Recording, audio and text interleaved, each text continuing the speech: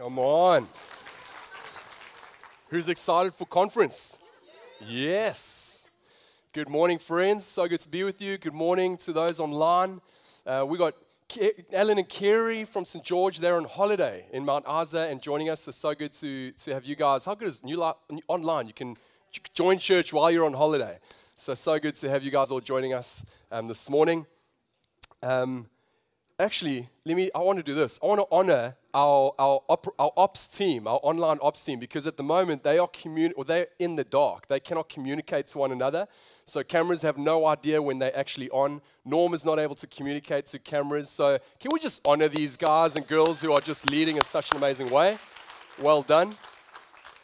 So friends, we're going to jump into the sermon this morning, but into the message. But before we do, can you just bow your heads, close your eyes, and pray with me?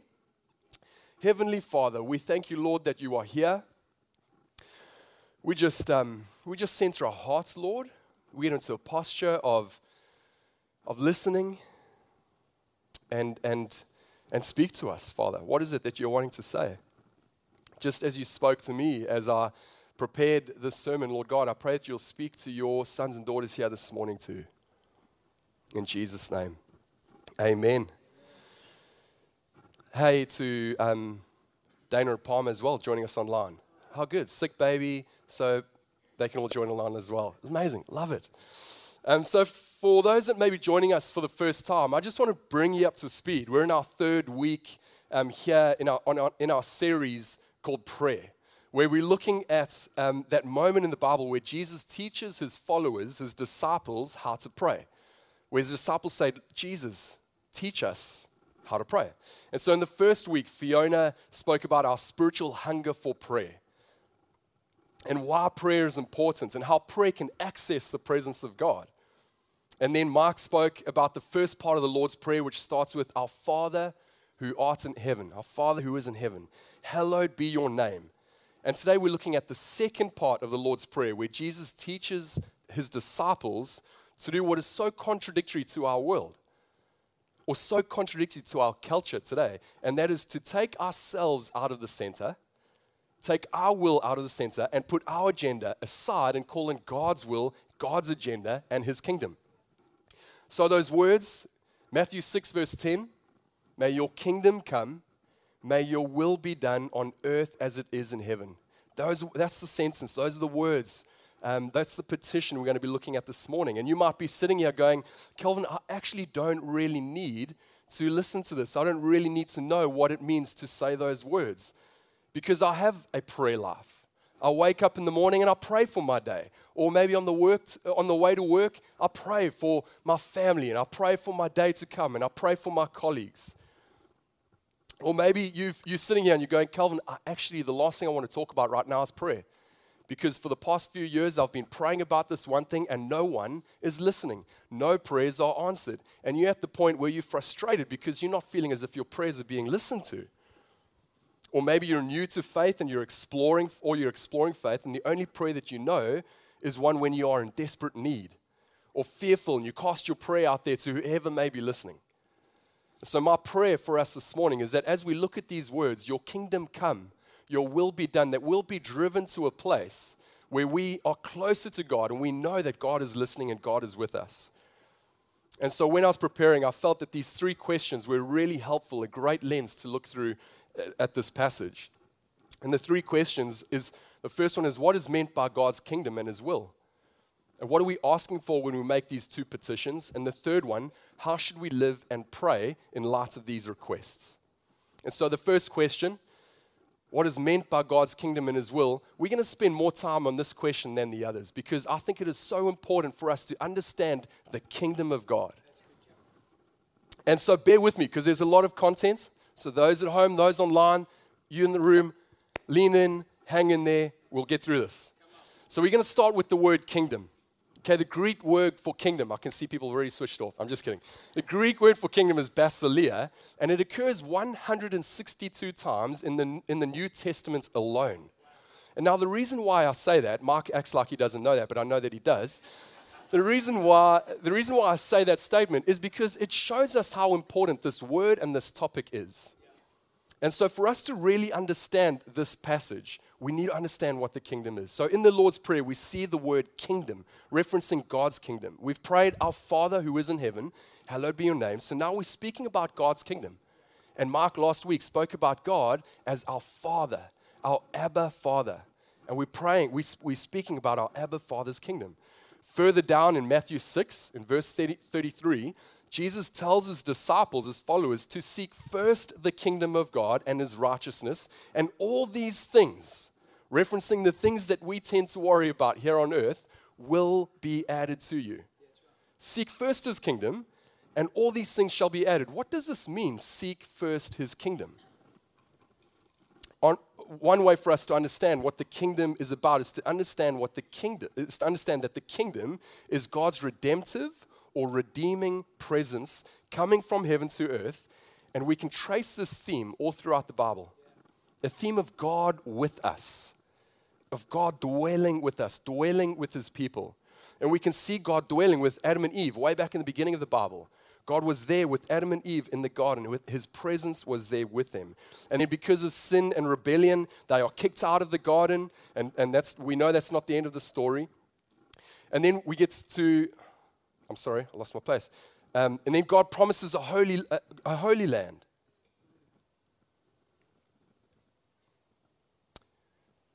A new sort of garden in which the presence of God dwells. And that's why in the midst of the camp is the tabernacle and later a temple representing the fullness of God's presence as he dwells with his people.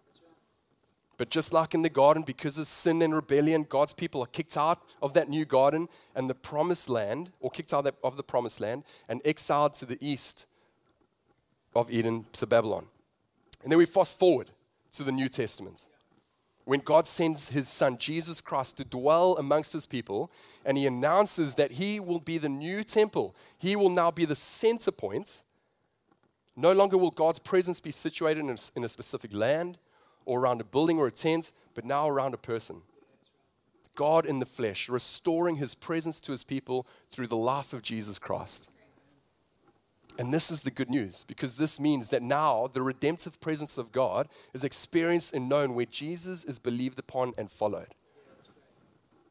And this is the part that I love in Matthew 19.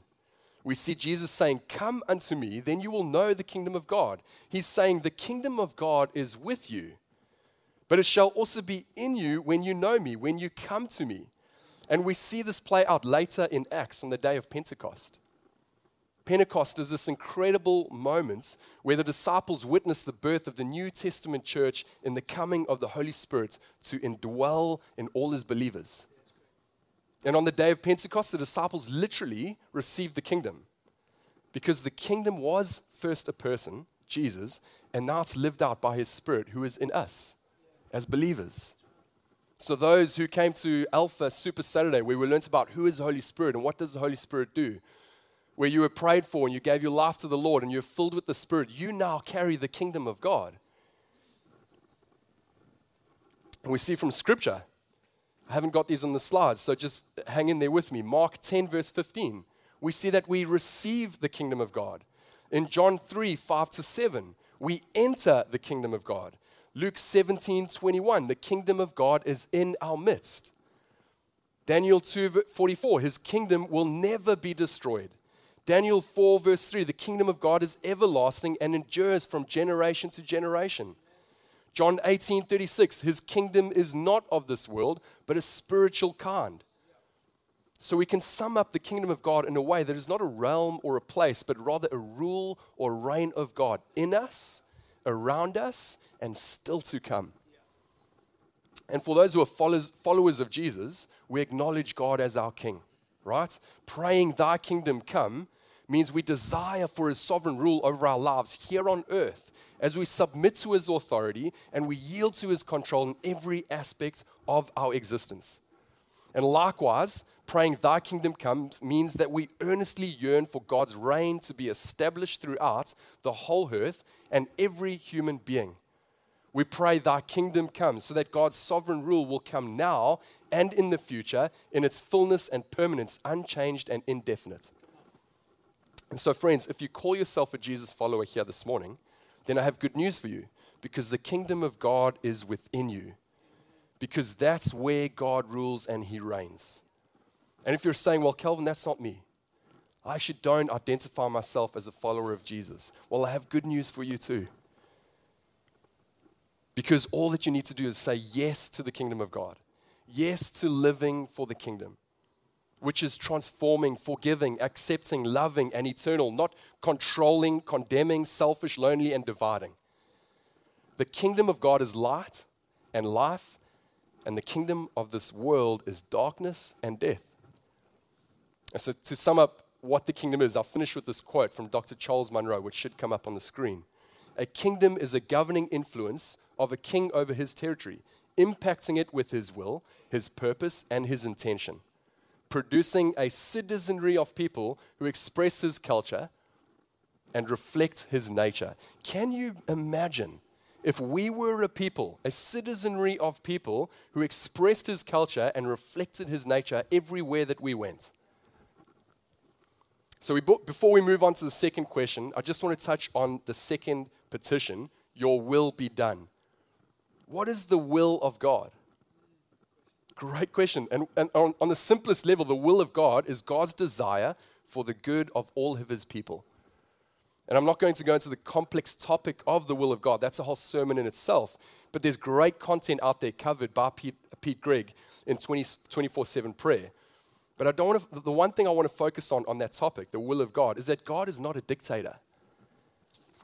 Pete Greig says that, or we tend, as Christians, as believers, we tend to expect that the King of Kings is this great dictator up there, wanting things to be run the way that he wants things to be run. But I love how Pete Greig puts it, that God is in fact a great delegator, whose divine nature is not to dominate, subjugate, and control, but to serve, listen, and empower. Pete Greig goes on to say, we are free to live of this world and do terrible things, as the news reveals daily. But we're also free to do brilliantly wonderful things, imagining, inventing, and co-creating new realities in prayer, all through the free will that God gives us. Can you imagine, as a business owner, as a business person, as a teacher, as a parent, if we led and we loved in a way that was listening, empowering, and loving, not subjugating, controlling, and dominating? We all know that God is more than able to do his will without prayer or cooperation, yet he invites the participation of our prayers. He invites the participation of our heart and our actions in seeing his will be done here on earth as it is in heaven. So moving on to the second question. Are you still with me? Okay. There was a lot of content, I know. We're getting there. What are we asking for when we ask these two petitions? If, like me, when you think about what you actually pray for, so you think about your own prayer life right now, take a moment to think about that, you might feel a little deflated when comparing your prayers or requests to things like God's will, his kingdom come, centered around his priorities. Honestly, I feel like my prayers can sometimes be a little bit worthless in comparison. But I love what Pete Greig says in his book, How to Pray. He says, it is by asking more for lesser things that we rediscover how to live with the wide-eyed wonder of children. By filling our days with prayers, we relinquish our sense of entitlement and receive each detail as a blessing, each coincidence as a minor miracle, training our neural pathways to rejoice always, pray continually, give thanks in all circumstances, excuse me, for this is God's will for you in Christ Jesus. Sorry, friends. So there is no prayer that is too small for God. Jesus did instruct us to cast all of our burdens onto him. That's big or small. So let's not stop praying the smaller prayers, but let's also pray through the grid of for your glory, God, and for the sake of your kingdom and your will. Notice in Matthew 6, Jesus doesn't focus on how long to pray or what they should feel like when they pray, but instead he focuses on what we should pray for. And so when we pray, your kingdom come, your will be done on earth as it is in heaven, we are asking for God's commandments to be obeyed and lived out. We are asking for Christ to reign in human hearts. We are asking for redemptive presence of God to be known and felt here and now. We're asking for the reign and rule of God and of heaven to be experienced on earth, to be experienced in our churches, to be experienced in our workplaces, to be experienced in our homes. We are asking God for His final victory to come. Moving on to the third question, how should we live and pray in light of these requests? So this is the home run. We should live and pray obediently. We should live and pray outwardly. We should live and pray expectantly. Amen. That's great. And so what does that mean? What does it mean to live and pray obediently? The Lord's Prayer is not a pattern for praying. It's a pattern for living. 1 Thessalonians 5 verse 17 says to pray continually, or other versions say to pray without ceasing. What does that look like for us? What does it look like to pray without ceasing? Does that mean that every minute, every second that we're awake, we should be praying? In fact, actually, we shouldn't be sleeping. We should be praying without ceasing, praying without stopping. I don't think that's the case. I think what it means is that we live and pray with an attitude of God consciousness and God surrender. I want to say that again. I think that it means that we live and we pray with an attitude of God consciousness and God surrender that we carry with us all the time. Every waking moment is to be lived in an awareness that God is with us and that He is actively involved and engaged in our thoughts and in our actions. Would things look different for you or your family or your workplace or for our church if we lived and prayed with an awareness that God is with us and that He is actively involved and engaged in our thoughts and actions? As we go through the day, prayer should be our first response to every fearful situation, every anxious thought, every undesired task that we might be feeling God commanding us to do. Prayer should be our first response. How often do we get caught up in the things that we are worrying about and forget to actually cast that burden onto God? And I don't know about you, but I find a lack of prayer causes me to depend more on myself instead of actually depending on God. So prayer, I find personally, prayer helps me get into a posture of more of you, God, and less of me. Prayer helps me to be a better husband to my wife, a better father to my daughter, a better leader, a better friend, a better brother, a better son. J.R. Packer says, to pray thy kingdom come is searching and demanding, for one must be ready to add and start with me. Imagine if this was one of our prayers, we obediently lived and prayed every day. May you work in me, O Lord. Come that I may glorify your name, submit to your reign, and follow your rule, and start with me. So my second sub-point for how we should live and pray, how we should live and pray with this petition is to live outwardly.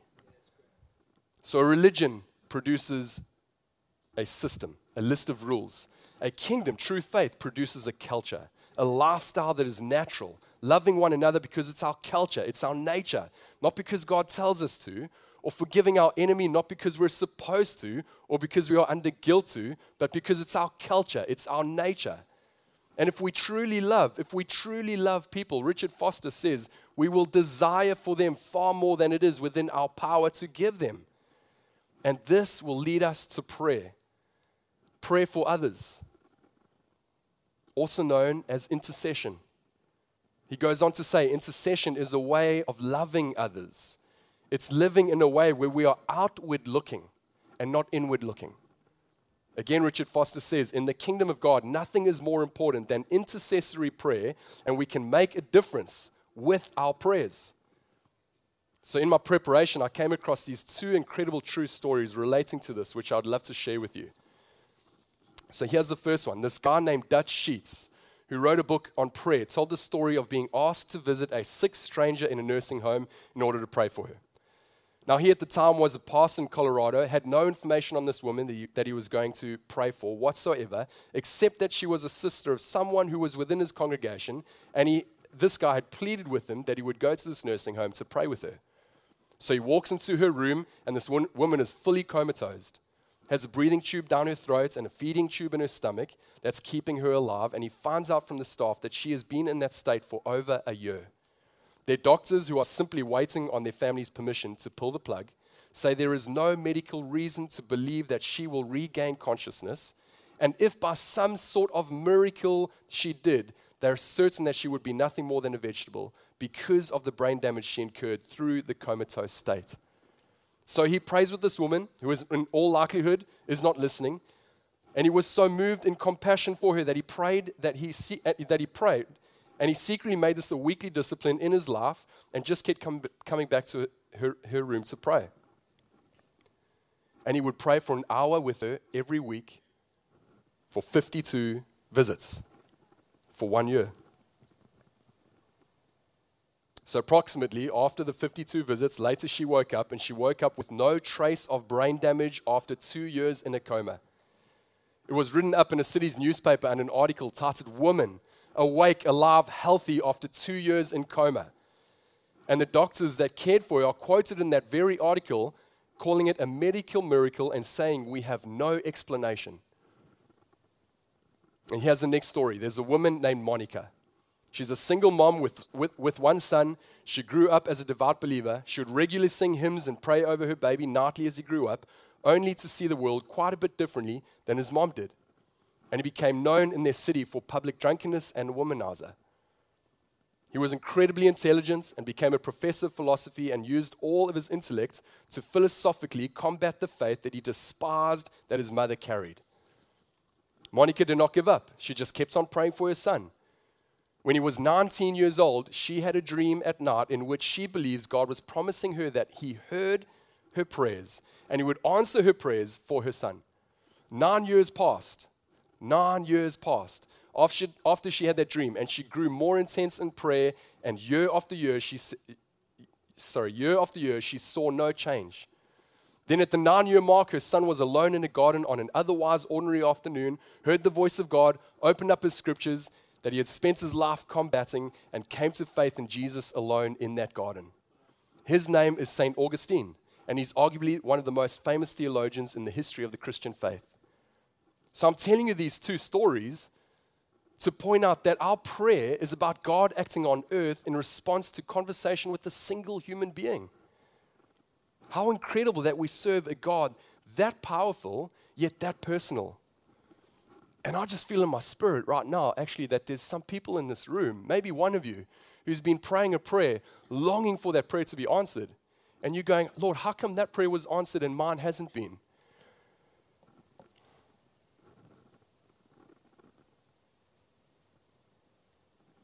I'm sorry. And I get a sense that God's wanting to say, keep praying. Whoever you are, keep praying. God's hearing your prayers. And he cries with you. So keep praying. Sure. Thank you, Lord. Walter Wink said this: "The message is clear. History belongs to the ancestors who believe the future into being." And here at New Life, we are extremely blessed to have the intercessors that we have, praying for those prayer requests that come through regularly. And this room is filled with them. Your prayer requests, my prayer requests, come through to this prayer team, and they're lifting up those prayer requests on behalf of us. Marianne, our pastoral coordinator, Cheryl before her, many others before Cheryl, have that important responsibility of sending those prayer requests that come out from our family, from our New Life family. And what I wanted to do is actually honor those intercessors who are in this room or online as well. Can we just do that together? Because we hear the stories of when those prayer requests come through, those intercessors are praying for us straight away. And we are so grateful for you using that gift. So the third way for us to live and pray in light of these requests is expectantly. And what does it mean to be expectant or expecting? Perhaps it could be put this way: by living as expecting something, you're not just grinding it out, you're not just drifting from one day to the next, you're living with purpose and expectation of something coming. When my wife, when